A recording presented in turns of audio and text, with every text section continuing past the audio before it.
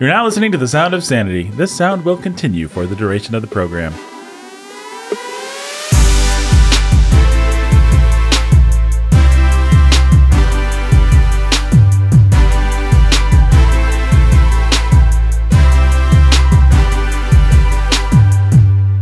Hey everybody, welcome to Sound of Sanity. I am Nathan. I am your humble and obedient host. We've got the preacher who's a teacher of sanity right there. His name is Ben. He punches you and then he kicks you in the teeth.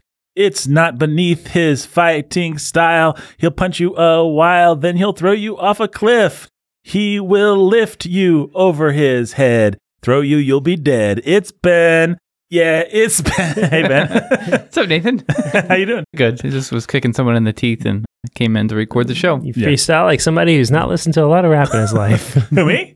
Jake. Yeah. I'm a child of the streets, my friend. I've been spitting bars and listening to the spittage of other bars since I was a young child. Me and my homies would get in our bouncy car thing. Yeah, the bouncy car thing. Yep. And we'd get some Go to your bouncy castle. Go to our bouncy castle. Yeah. White Castle? Take off your shoes, jump around for a little bit. Jump around, get on up and get down. Yep. Get on up and get down. We have our weapons and we hurt people with them. We've got attractive ladies that were into us. All that stuff. Yeah.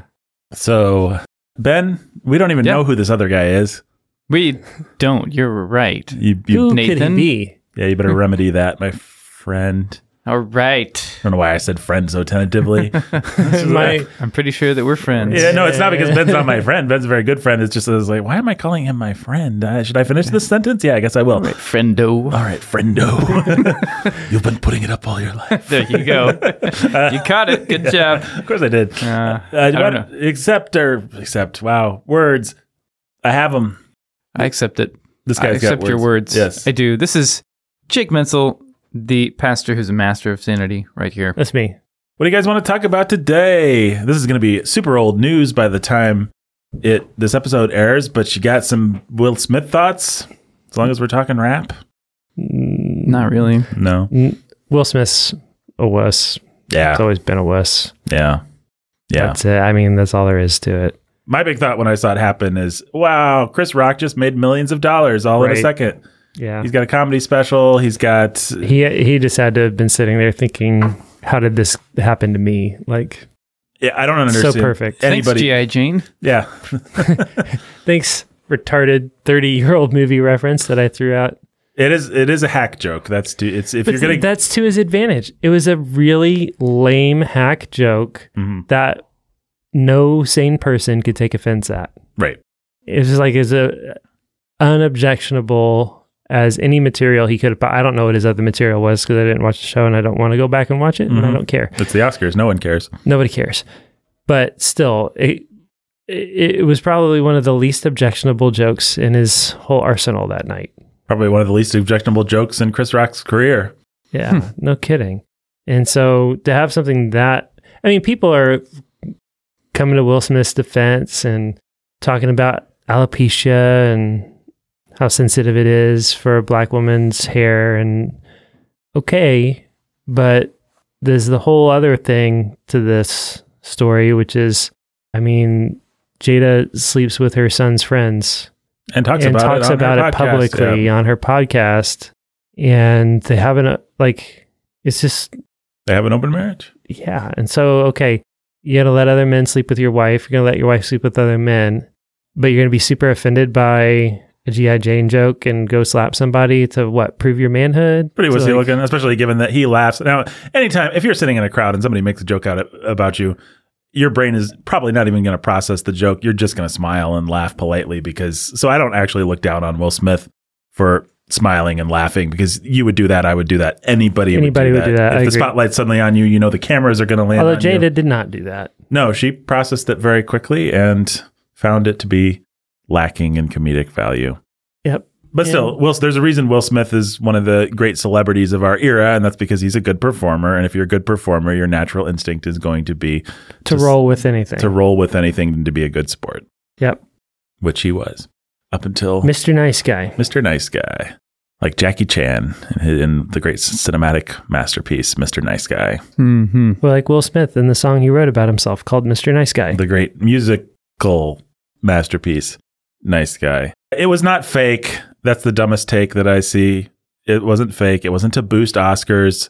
No, Nobody writes that. no. The Oscars are not self-aware If you write enough. it, you don't write it for Will Smith. That's the other thing. You write it for somebody who's desperate, who's not going to win an Oscar that night, but who's desperate to get some attention thrown back on his name. Well, and if you're Will Smith, you have the clout and you don't accept, like, no, I'm not, you don't take Absolutely that deal. not. You know, they have to have some real skeletons in the closet or something like that in order to get you to do something like that. It's just stupid. Right. He doesn't need, whether they're going to pay him, he doesn't need their money. He doesn't need anything. So maybe if it was in order for you to get the Oscar, Mm-hmm. you've got to do this thing for us. But I mean, come on. Nobody had the wherewithal to plan something like that. Where there's a Will Smith, there's a Way Smith. I'd like to apologize to Where there's a Will, there's Jake. I'd like to there's apologize. a Wada. there's a Will, there's a Wada. That's good. That's not bad. Well, it was a thing. Yeah, I don't think we have anything profound to say about it, though. No, I mean, the sort of standard conservative position is bunch of multimillionaires doing things. Why would you care one way or another? Is that the standard position? Well, I don't know what the standard position is. That's kind of Is that what you project to be the standard? That's the standard, like the Ben Shapiro crowd, Oh, which okay. I don't know how much that encompasses our audience, but the sort of I don't listen to Ben Shapiro. So I do not I would either. know. I follow him on Twitter and I kind of keep up with what the Daily Wire is doing, although increasingly I think it's stupid and I always thought it was stupid. But I mean, if you don't know, the Daily Wire is very quickly becoming just another Fox News. They're just selling out, I think. But in any case, their take is just kind of, well, the eccentric multimillionaires who have nothing to do with you did a thing Mm-hmm. to distract you from Sleepy Joe stealing your gasoline or whatever. Mm-hmm.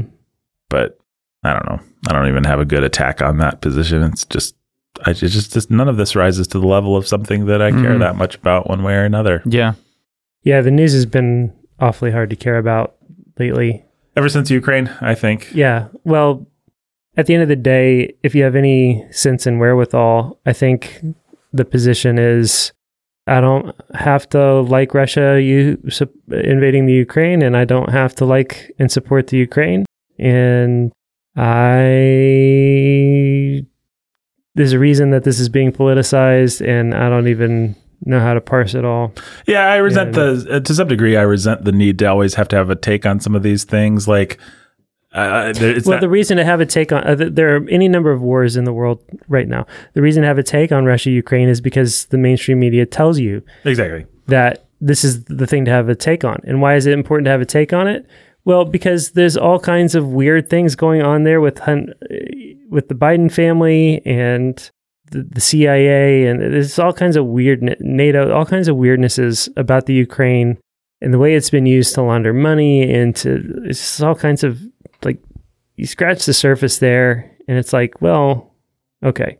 The reason to make a big deal about this is because they tell us to. Right. Because a bunch of people are intent on starting World War III or something like that, I guess. Right.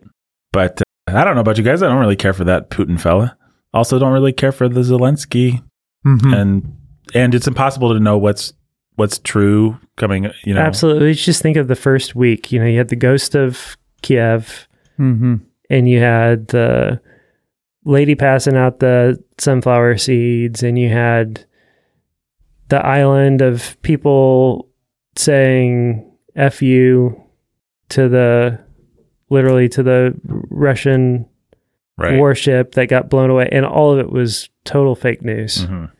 And then you had this whole discussion of, well, but if it pushes the right agenda, does it matter if it's fake news? It's yes. like, yes, of course it does, because truth matters, guys. Mm-hmm.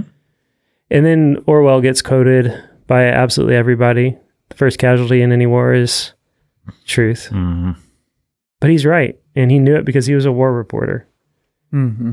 Well, and there is just this need to make heroes and make villains out of these scenarios, and Right. And it's just like, you know what? Whatever else Zelensky is, he's not a hero, and Putin's might be a villain, but he's not a teeth gnashing sociopath with no interest in saving his own people or in doing anything. Like he doesn't just want to watch the world burn. If he wants to watch the world burn, it's because he thinks it'll be good for Russia. The people who want to watch the world burn are the people who are calling for Putin to be assassinated and displaced. Like, what do you think is going to happen if? I mean, what is it that you're really after? Do you think that do you think that Russia is going to be happy? Well, do you think that somebody else is going to rise up who's more out of control? It's just crazy. Well, the narcissism, I dare say Anglo-centricism of the whole thing. The idea that, well, we don't like Putin, so obviously there must be a bunch of suffering Russian people that are actually on our... No, they hate us. Yeah. And they didn't like us putting a bunch of NATO stuff in Ukraine. Like, I don't know. We said we weren't going to talk about it. Too late. What else is going on? Anything? I mean, that's all that's in the news. So it's displacing the rampant inflation and gas prices, although it's a contributing factor to the gas prices. Well, I saw on CNN COVID's over. Booming economy. Actually, I think you dropped this in our Slack channel. Yeah, I think it's that what Republicans are trying to distract us from our booming economy or something like that. Was that the... Yes, President Biden's approval rating has fallen. What? To lowest level of his presidency, despite booming economy. Yeah, and I saw a stat. I mean, we could talk about gas prices. We could talk about Putin. Well, when President Biden and Vladimir Putin have a baby, name him Putin. Biden talking about how there are going to be food shortages, and you already see in places just at the grocery store.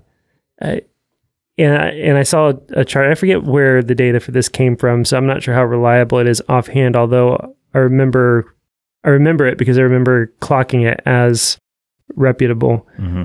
The average, I think, increase in food price for the average American.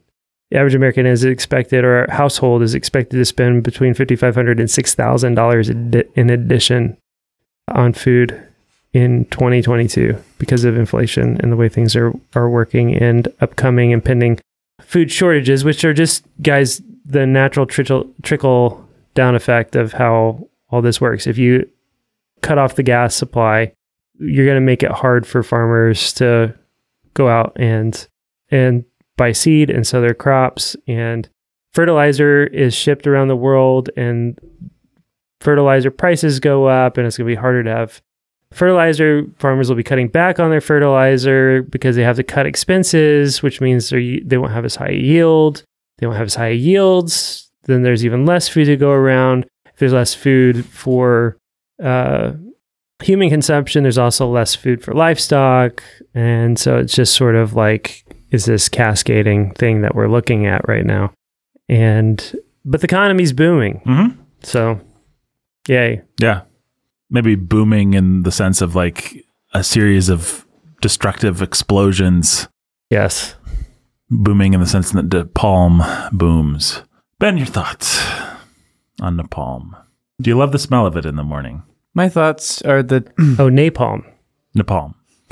You know the country of Nepal? Napoli? Yeah, I think... My thoughts are that Black Californians who can prove a direct lineage to enslaved ancestors will be eligible for reparations, according to Cal Matters. Enslaved dancers? Enslaved ancestors. Oh. Well, Nathan, where's your mind going to? I don't know. I wanted to know who was enslaving these dancers, and thought we could do something about it. Yeah. California's doing reparations, eh? Mm-hmm. They're talking about it, or they're doing it? Sounds like they're doing it. Sounds like they're doing it. Well, that ought to make the economy boom. Going to give people extra money to spend. That'll... Yeah, that money doesn't have to come from anywhere. It's just, more money for more people equals more wealth, right? Isn't that how it works? Mm-hmm. Yeah. It is. You guys, should we move to California? Yeah, we should totally move to California. Only if we want to stop racism. Otherwise, we should stay here. Okay, if we want racism to continue, we should stay here. That's right. Okay. If we want to help stop racism and make sure that everyone gets their slice of the money for their ancestors' pain, then... Well, let it never be said of Nathan Aaron Alberson that he doesn't want everyone to get their slice of the money. You guys know I'll often take a $20 bill and I'll just slice it up and I'll pass it around. It's the thing that I do. That's good. Well, I'm glad that we can be a part of ending racism like that. Yeah. It just took money. Who knew? Who knew? Well, Who knew? money makes the world go round. I don't know, guys. What else is going on? You read any good books or got anything you want to share with the people? Okay, so I'm reading several books right now. I think the last time we talked about this, I was listening to Daddy Tried with my son Peter. I paused that when we got to the part where we had a litany of all of these horrific sins that I just did not want my 14-year-old son having planted in his head. He has a relative innocence. I think that it's just not wise to put certain ideas in his head right now at a very tender time in his life. So for the virtue of listening to Daddy Tried, I do think that that book is for a more mature audience who's seen some more life and experienced some more sin and can connect on some of those issues. Sure. So that's where that's at. I am reading that book with my discipleship group at church, though, with the men, and they're jazzed and excited about that. So that's cool. What else have I been listening to? I started a book called, I've sort of put mostly my audiobooks on, I tend to either be into podcasting or into audiobooks. And Yeah, I do the same thing. And I just sort of like go back and forth. So I'm in a time of podcasts right now. But I did start a book called Run the Mile You're In by Ryan Hall because I listened to an interview with him on The Drive with Peter Attia. And it was just a really good, it was clear he was a Christian, although he was, wanted to talk about faith and just God generally, but it's clear that he's a Christian. And he's the man who set the American record for the half marathon and the marathon, and just talking about things, running in general and toughness and what it takes to get through a half marathon or a marathon, what it takes to set those kinds of records. And I was interested in that. And, one of his big things is you cannot, at least he could not, look at the race as the whole while he was in it. He could never do that. It would be psychologically overwhelming to him to think he's got, 16 miles ahead of him. He could only ever get through each mile by running that mile. Then, using that to make metaphors for life and things like that. So I thought, this was really interesting and encouraging and helpful. I'll use an Audible credit on his book. The book is actually a kind of a pretty squishy evangelical thing published by Zondervan with a lot of, you feel almost like it was ghostwritten or like the editors just really like spiritualized a lot of things because the tone and tenor of him in the interview and him in the book were not the same. Interesting. So there's still some helpful things in it, but also it's just like, this is just sort of like run-of-the-mill evangelical self-help.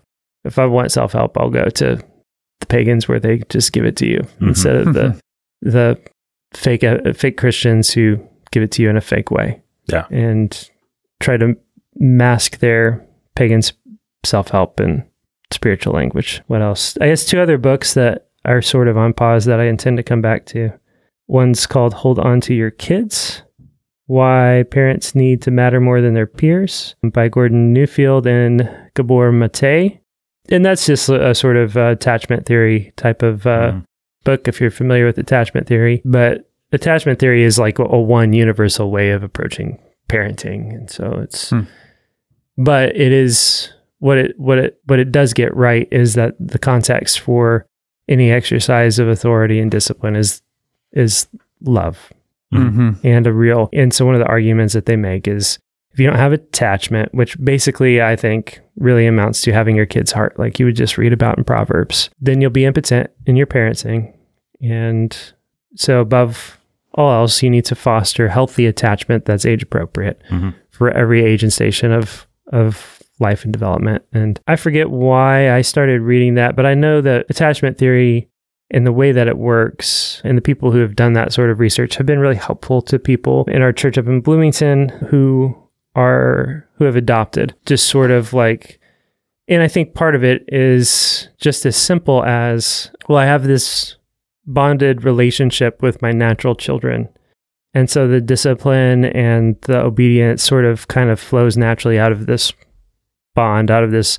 But when I apply this same tactics to these kids that I've adopted, it doesn't work. Why doesn't it work?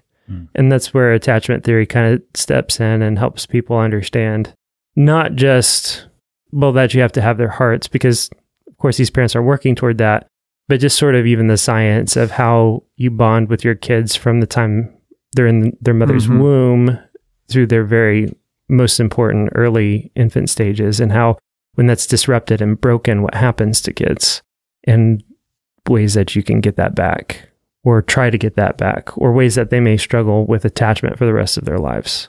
That was interesting going through having our first child, because I don't know how it's been historically or even if a decade or two ago, but I felt like 95% maybe of what the hospital wanted to teach us when we took those dopey parenting classes that you had to take, like the stuff that was the throw off, like, oh, I guess we'll get to this, was like, here's how you put on a diaper, or here's how you keep your baby from choking. Like that was like the dregs, but everything was skin to skin and to skin to skin to skin to skin, and attachment.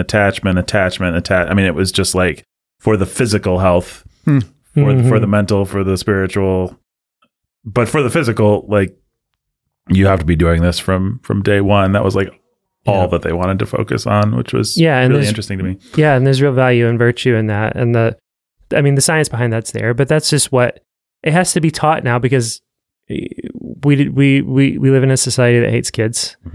And so what would have come naturally to generations of families before, and we also we went through this whole phase culturally of absolutely sterilizing and making everything about birth medical and antiseptic. So you go in and the dad's not allowed in the delivery room, and you are in the stirrups and you do the things, and then they take the baby away and they do the medical things, and they just realize that there are consequences, and that actually, the way that we've always done it, where you just have the baby with the midwife and then baby goes to mom, it's actually really healthy and good for the kid and for them.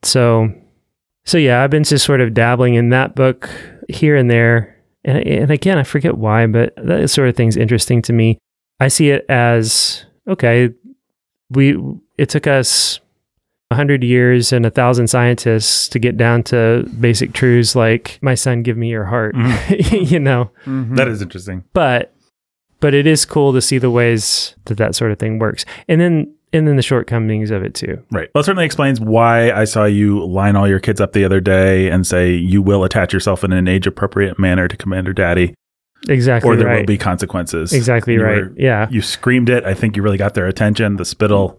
Yeah. Well, I did it for each kid in a unique way. After you'll remember blowing my whistle with their unique call sign. Yeah, that's right. Yeah. That's good. So. Yep. If only your wife didn't cut up curtains and make dresses for them. And run around in drapes. And you've got to put a stop to that behavior. Right. I know. I don't know. I'm not sure quite how to do that. And there's a lot of singing going on in your family, actually. I've been meaning to talk to you about that. Well, there's a sound, I think, and it's, frankly, it's the sound of music. I mean, it needs to be squashed. Well, thankfully, the hills around my house are dead. I've seen to it. So there are no hills at all. They're dead. Wow. Yeah. Well, that explains why I saw your wife running up the hill going, the hills are dead. And then she started coughing and slid slowly down. Now there's no more hills even at all. So, so then one other book I'm dabbling in. This one's super interesting, but I can only take so much of it at a time. Oh, no. That's not what I wanted. Guess what book it is that's super interesting, but he can only take a little bit of it at the time. You will never guess this book. The Cat in the Hat comes back? Oh, man. First try? First try. Got it. The dictionary? Encyclopedia Britannica. What is it? This book is called The Sovereign Individual, and the subtitle is Mastering the Transition to the Information Age. Yeah, you told us about this one. Okay. And it's like written in 1999. Oh, right. And it is insane how much this book gets right. It's like written in 1990. It basically predicts 9/11, for goodness sake. I mean, I'm not even joking. It basically predicts 9/11. It talks about, it doesn't say anything about the Twin Towers. It talks about bin Laden. It talks about the way that Bill Clinton approached bin Laden. It talks about all kinds of things. It talks about cryptocurrency and how that's going to be a thing that changes the game. These guys are ultra libertarians, and I think their basic essential, they're talking about how the internet's going to revolutionize everything. The universities are going to implode and about how online communities are going to replace physical communities. It's going to mean more economically, because what you're going to be able to do is get your entire income online and have an online persona where you're able to do that. You can live anywhere in the world that you want. And so it's going to erase borders for nation states. And that's going to cause a problem where the nation states are fighting to maintain control. And they're all going to go fascist, socialist into these lockdowns and try to control information. Censorship is going to, just all kinds of fascinating things like that. Super fascinating and super interesting to see where they saw things heading and what still remains unfulfilled in terms of their little prophecies here. So I'm only in chapter 1. Oh, no. We don't know what's I'm 2 hours in. Oh, okay. Wow. So it's pretty dense. It's dense. It's 17 and a half hours long, a listen. But I can only take so much of it at a time, in part because it's like, while this is super interesting and insightful, and a lot of it really is, at the end of the day, what I'm looking for from the audio I listen to, whether it's books or podcasts, is ways that help me control the things I can control and grow. Either in just my general physical health and well-being, or grow spiritually. And so this isn't that. And so I don't have a lot of time for that. Right. I'm willing to listen to all kinds of things and be challenged by all kinds of people. At the end of the day, it's scripture and it's our church. And it's how do I be a better husband and father and man of God and pastor. So this is interesting. It's insightful. But you ain't going to stop the nation states from leaping into the metaverse if that's what they want to do? Yeah, and they talk about that. They actually call it the metaverse. They talk about it. I mean, it's that sophisticated and that smart. It's really fascinating, but there's nothing that it's just sort of like, isn't it neat that these guys basically predicted the last 20 years? Cool, I guess. Now I know that, I mean, maybe if there's more, I should listen and pay attention to what they have to say about that more, because they may be right, and it may be that important for helping me set up my family and our church family for whatever is coming down the line. But you don't, at the end of the day, God's people have always been best served by simply focusing on the next act of obedience in front of them, and trusting that God is in his heaven, and we don't have to have all of these things figured out ahead of time, because he does. And what he requires of us is clear. So maybe if I had read this book 20 years ago, I'd have invested and believed it. I'd have invested in Bitcoin sooner or something like that, and have had more money. But, at the end of the day, that's about all you get from something like this. So, yeah, those are things I've been reading. There you go. And or listening to, although it's the podcast that I've been listening to more than anything. How about you guys? I've been doing the incredibly edifying work of trying to find a good Stephen King story for the Bookening. The Bookening is going to do a Stephen King later this year. Our Bookening is our literature podcast. Stephen King is famous for his horror, yes, but also famous for his sexual vulgarity. And so I've been trying to find something that doesn't have those things. Because he's striking out so far. Well, I have a couple things in mind. I'm not that excited about them. There's a novella called The Girl Who Loved Tom Gordon, but a girl who really likes Tom Gordon, a baseball player, I think. Do you know who Tom Gordon is? I don't recognize that name. Well, she loves Tom Gordon, and she gets lost in the woods, and it's like a survivalist thing. And she imagines Tom Gordon Are you looking up Tom Gordon? Is that just the old man in the sea? Yeah, except for it's a little girl surviving in the woods. There's no like supernatural element to it or anything like that. It's just like Joe DiMaggio would be proud. Yeah, it's like that kind of thing. Old man in the sea. Yeah, I don't know. And so that's good, but it would be nice to do something that was a little bit more Stephen King, more representative of Stephen King if you're going to do him at all, which there's an argument to be made not to do him. There's also an argument like he's the most popular author of the last 30 years. I mean, he's been incredibly influential both in and outside of the horror supernatural genre, and he's a great storyteller. So I'd like to do him, and I think it would be good to do him if we can figure out a way to do it. He is what you said about Peter and stopping Daddy Tried is actually an interesting counterpoint to Stephen King, because it's not he does include a lot of sex scenes and stuff like that, but that's not any different than like a John Grisham or any of those guys would always, and those you're gonna things get that in Grisham for sure, right? And I was reading Grisham when I was 12, 13, 14, and yep, absolutely. Sex scene on the beach or whatever like that's going to happen in Grisham. Right. It's like the guy's he's just going to throw something in there. It's like that was then as now the demands of commercial fiction, I guess, and a very wicked thing. That though, if I found a book that just had that, I might be okay just telling people to skip it or skipping it or like that it's not so much that with Stephen King as it is that he just always wants to introduce ideas to you. Like he wants to say, push the line. This is how depraved a person can actually be. This is how vulgar a person can actually be. And some of it I'm somewhat sympathetic to because it's his sort of Tolstoyan, this is a hoity-toity thing to say about Stephen King, but it's his urge to just follow every character to their natural sort of, this is what this guy would think and he's a bad dude. And I'm not going to dress it up for you. Mm-hmm. On the other hand, he does it so much and so frequently and finds a way to do it in almost every story. And so eventually you're just like, wait a second, you're not just playing fair with these characters. You're a voyeur and you want me to be a voyeur. Yeah, you want me to be a voyeur. Playing to my voyeuristic instincts and not just being.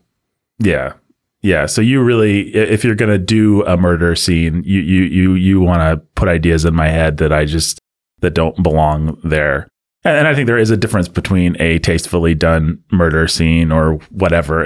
Maybe to some people, it's just an oxymoron to say tastefully done murder scene, but those people probably read Sherlock Holmes, right? Like there's some way of doing these things that draws a modesty veil across what we don't need to see.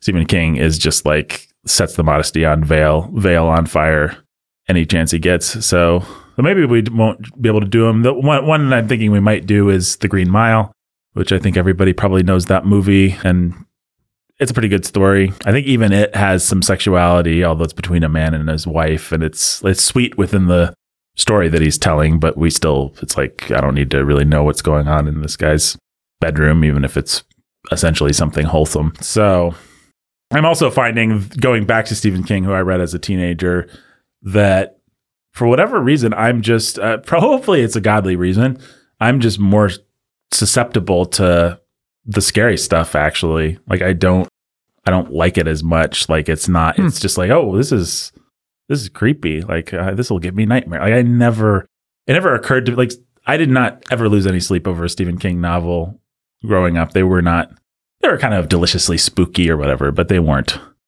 scary. And a lot of that is that he front loads the threat. It's like, it's an evil clown that's going to eat you. And you're like, okay, well, I know about what that looks like and how that feels. I'm not like dreading kind of the unknown quantity of like, what is this menace? Like that kind of thing can really get under my skin. But just knowing it's an evil clown, like to me, that wasn't as scary. But these days I seem to have developed some kind of additional sensitivity to this kind of stuff. So I don't know. Hopefully that's a good thing. I don't know why it wouldn't be a good thing, but I think some of it's just being older and being more in touch with my own mortality and with other people's mortality. It's like death just isn't as romantic. The older you get, the more it's not like my body's breaking down in any kind of decrepit way, but it's just like, even just doing things like waking up with aches and pains in the morning. It's like, oh, I am a mortal creature and that's a bummer. And death sucks. And I have friends and relations and stuff that have died, and and just having that reality takes away some of the deliciousness of any kind of romantic spin that you can put on death and the demonic and decay. And it's like, so in any case, I'll keep you constant listeners. That's a Stephen King joke because he calls his people constant readers. I'll keep you constant listeners updated on King Search 2020. We'll see if I can find something that I can wholeheartedly recommend. Speaking of the bookening, I've been working my way through Farewell to Arms, Hemingway. For Whom the Arms Toll. For Whom the Arms Toll. As I think your wife or her professor put it aptly, Farewell to Pants. Yeah, that book's not exactly wholesome sauce, is it? But especially as you get into the later chapters, it's the closest book that I think to what, if you're interested in what it might actually be like on the ground in Ukraine. Farewell to Arms does, I think, a really interesting, good job of capturing the fog of war, which is a phrase that we've all heard repeated ad nauseum over the past couple months, especially as it gets past all the, I am injured, and so we're going to sleep together all the time in the hospital stuff. But, it's basically, it's fairly autobiographical, this one, where the main character is an American who volunteered to drive an ambulance in World War I, which is exactly what Hemingway did. Right. So it's as much about his experiences on the ground. And that part of it is interesting and well written. Right. Well, and even as much as it's like, did you really need to write a beautiful woman that was interested in your autobiographical character? Like that's a pretty cheap trick. Like, yeah. But even there, it's like, well, Hemingway did certainly reel in the women in his life. Although he's an interesting guy. There's a Ken Burns documentary. If you want to watch a bunch of slow zoom-ins on photographs of Hemingway with really nice music, as opposed to slow zoom-ins on photographs of baseball players, or the Jazz Age, or Civil War. Yeah. Hey, I'm a sucker for it. I like it. It's a good formula.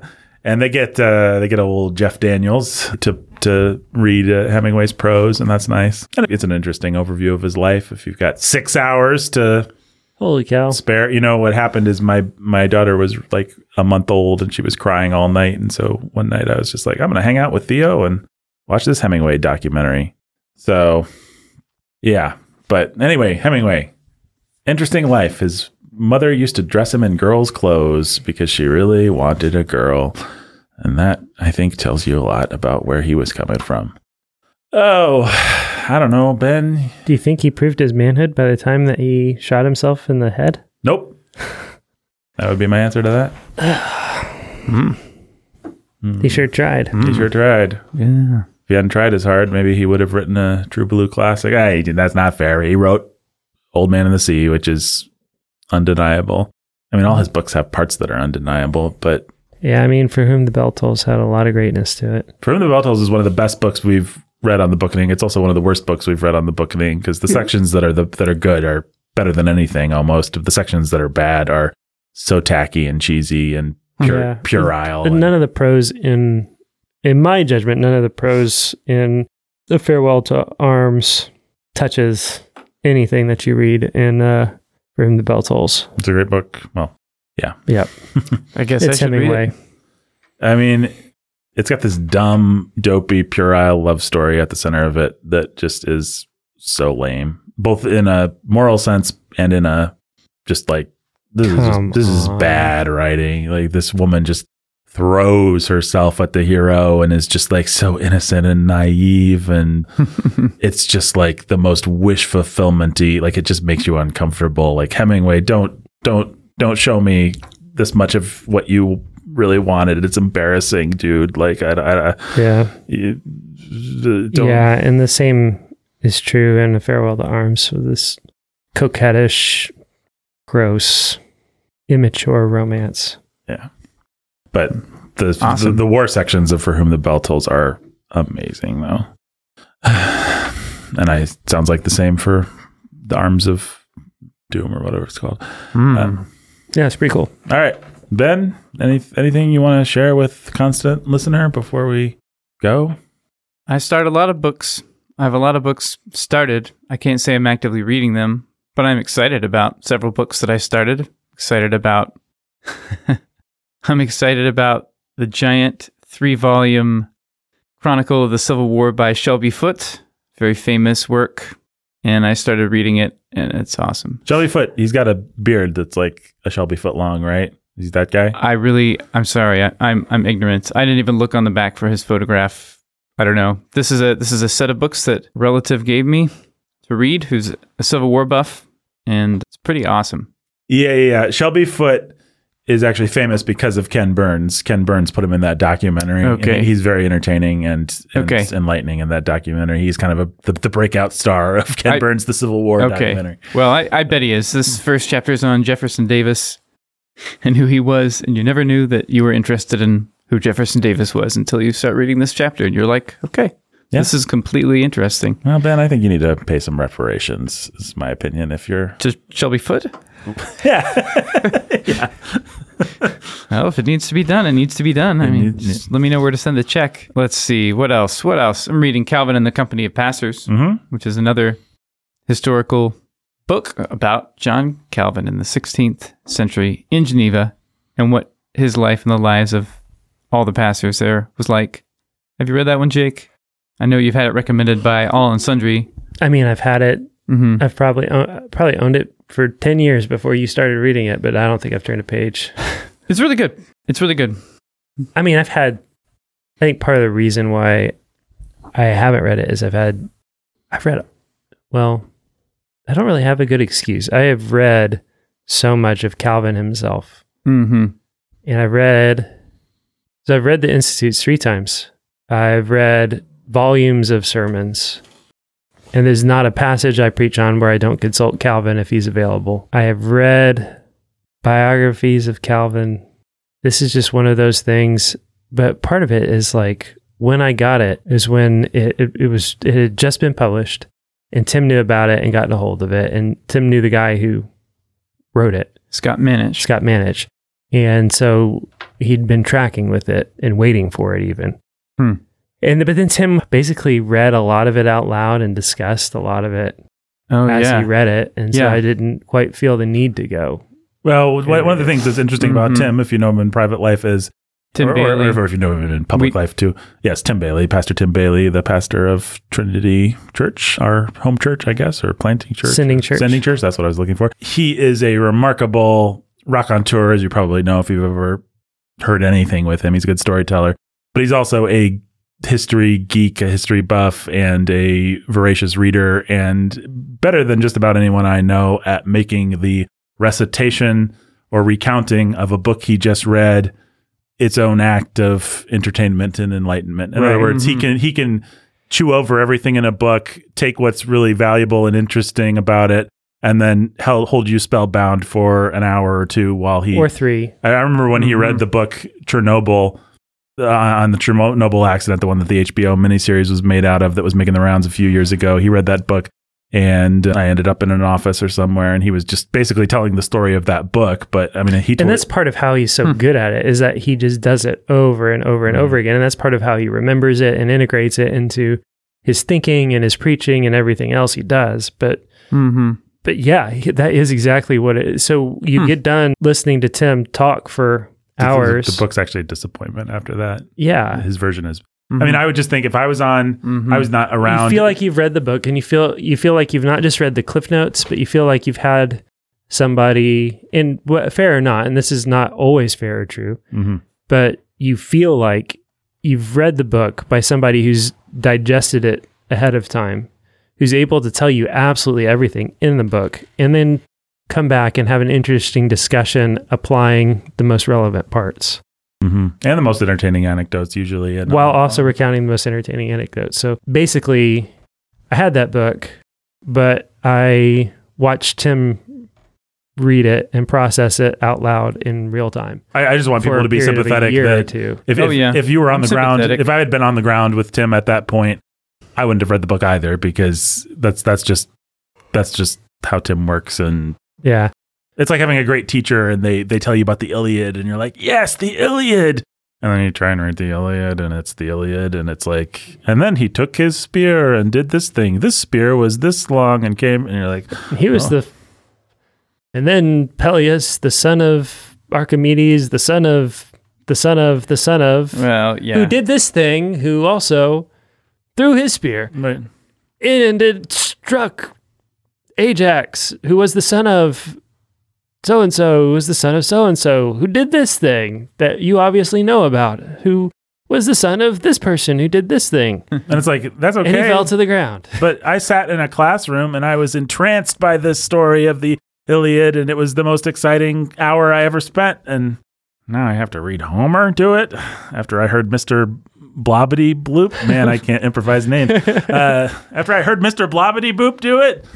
So I have, so right or wrong, I have some sympathy for Jake being like, I already. No, I get it. I mean, it's not like, this book in particular is not like a narrative. It's not like reading history of the Civil War, where you're going to get story after story, just building. What you're going to get is like, let's look at this aspect of their lives. Over 50 years, how did this change? So it's relatively dry, but it's really interesting anyway. But yeah, no, I can't fault Jake for not wanting to read it after. The way Tim has processed it is really helpful.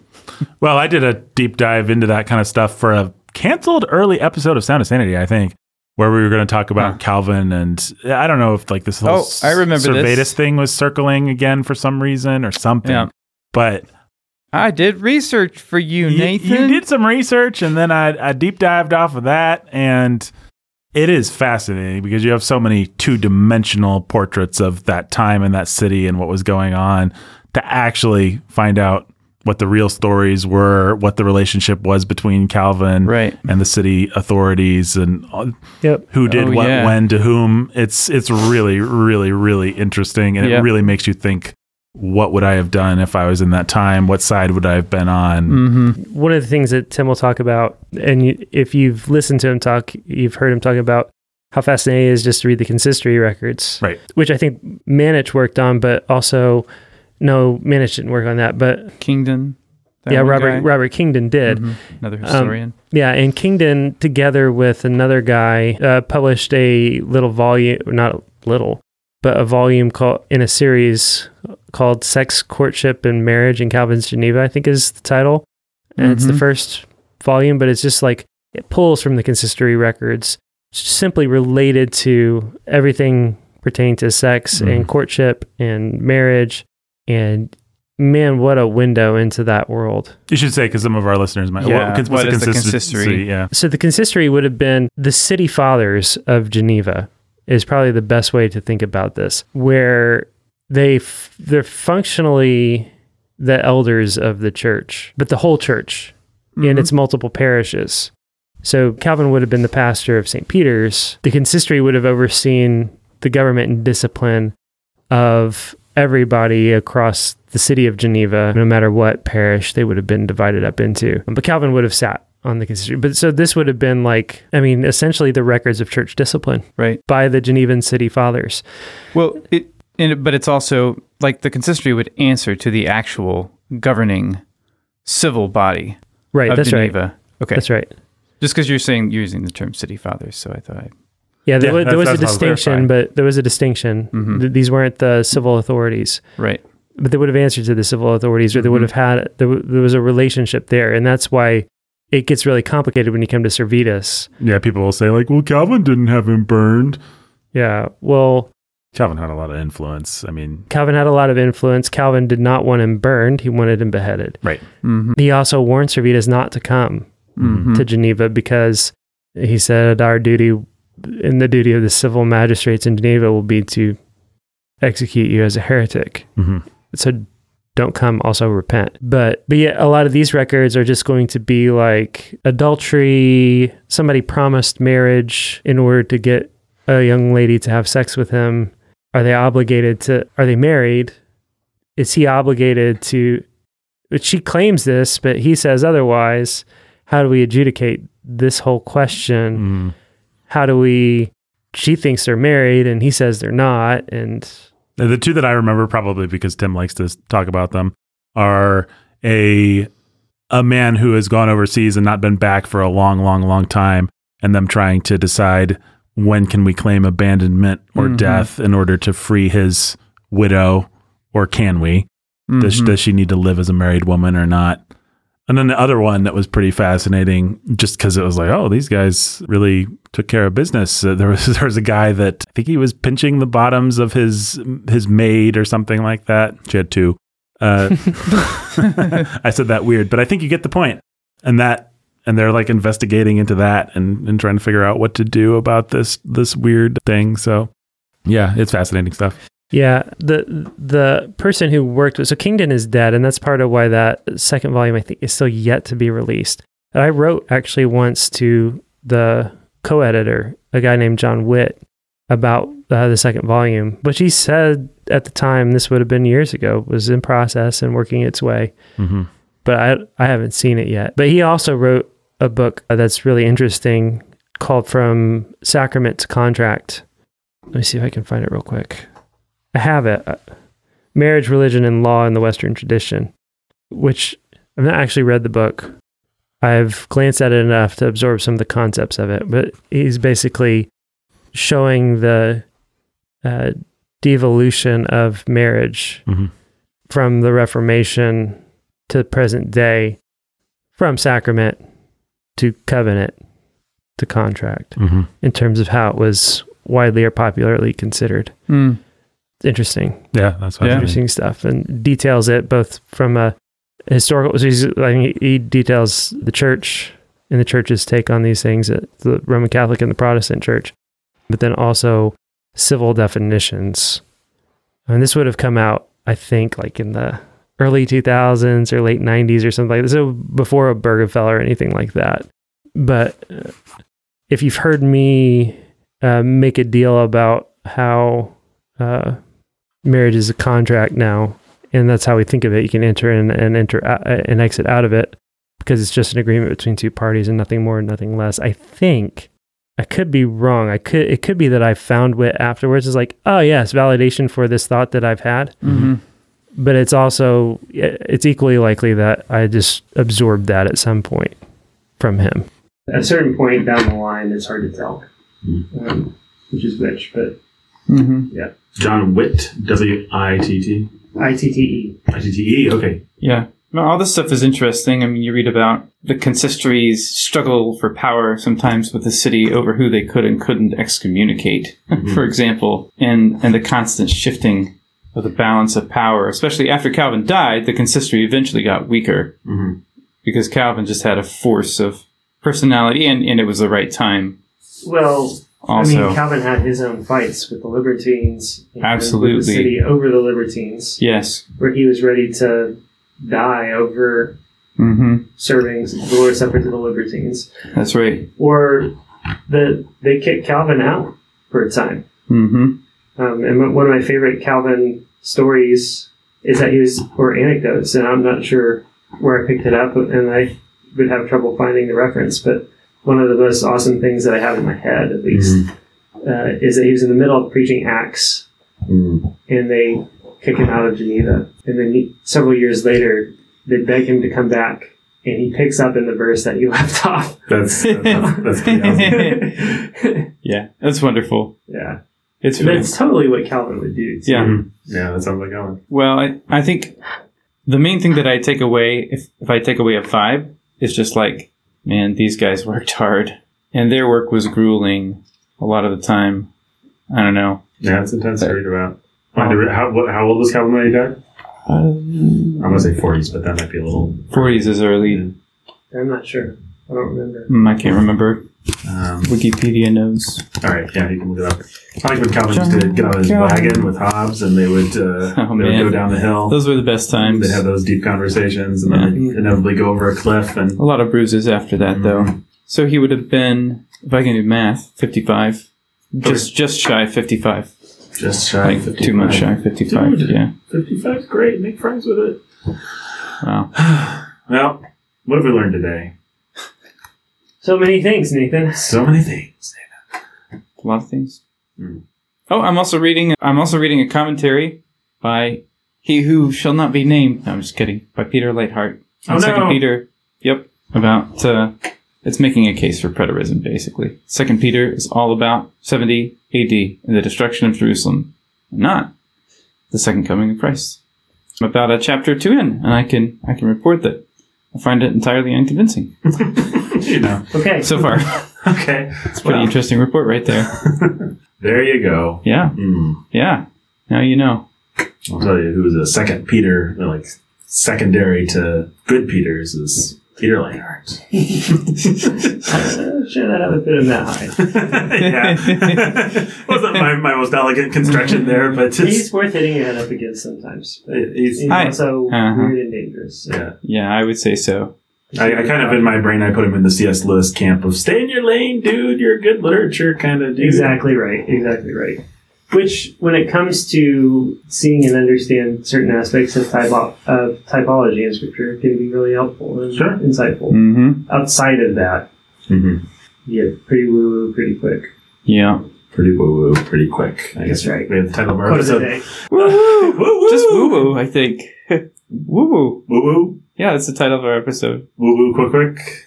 Yes, I like it. Pretty woo-woo pretty quick. That's a good title. Pretty woo-woo. You're breaking your title rule for this? Yep. All right. Yeah.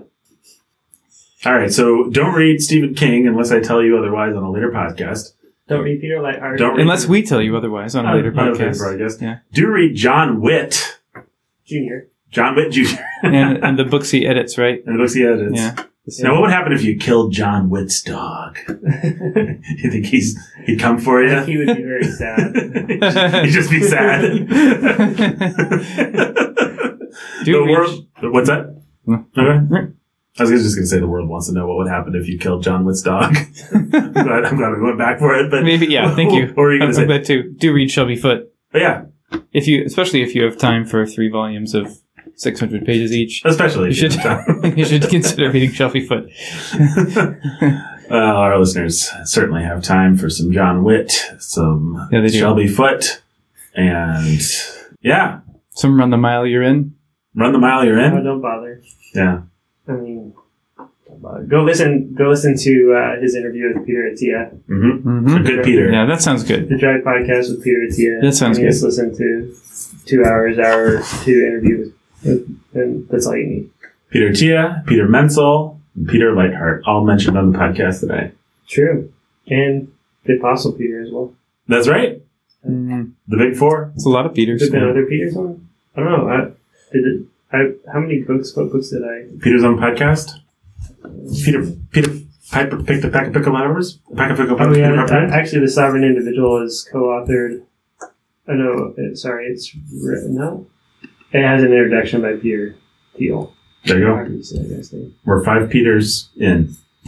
All right, folks. What can I say? But you're welcome for a woo quick. What's the name of this episode again? All right, I already forgot. Woo too quickly. Woo quick. No. Woo quick no.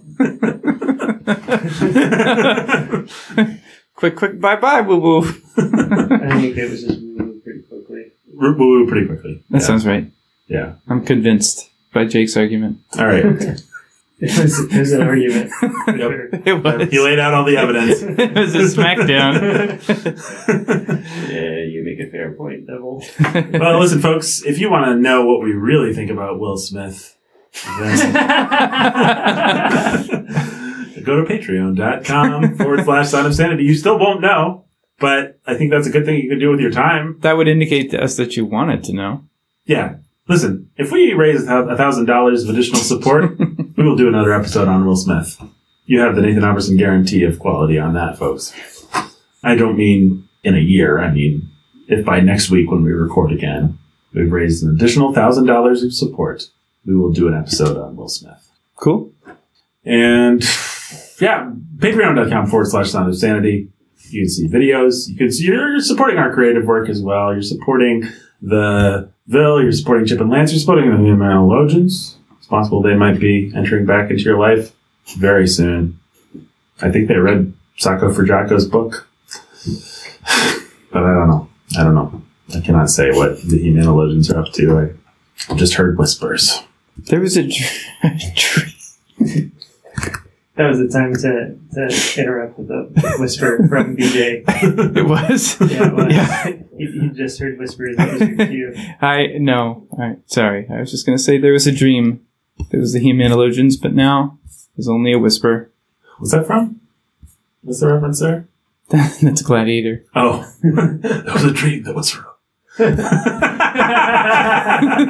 That's a good scene. What a weird pull. That's a good It's a scene. pretty weird pull. I like that scene. Yeah. I watched that scene a ton when we were doing Chip and Lance season 1 because one of the voices I was doing, I was pulling pretty much from that scene.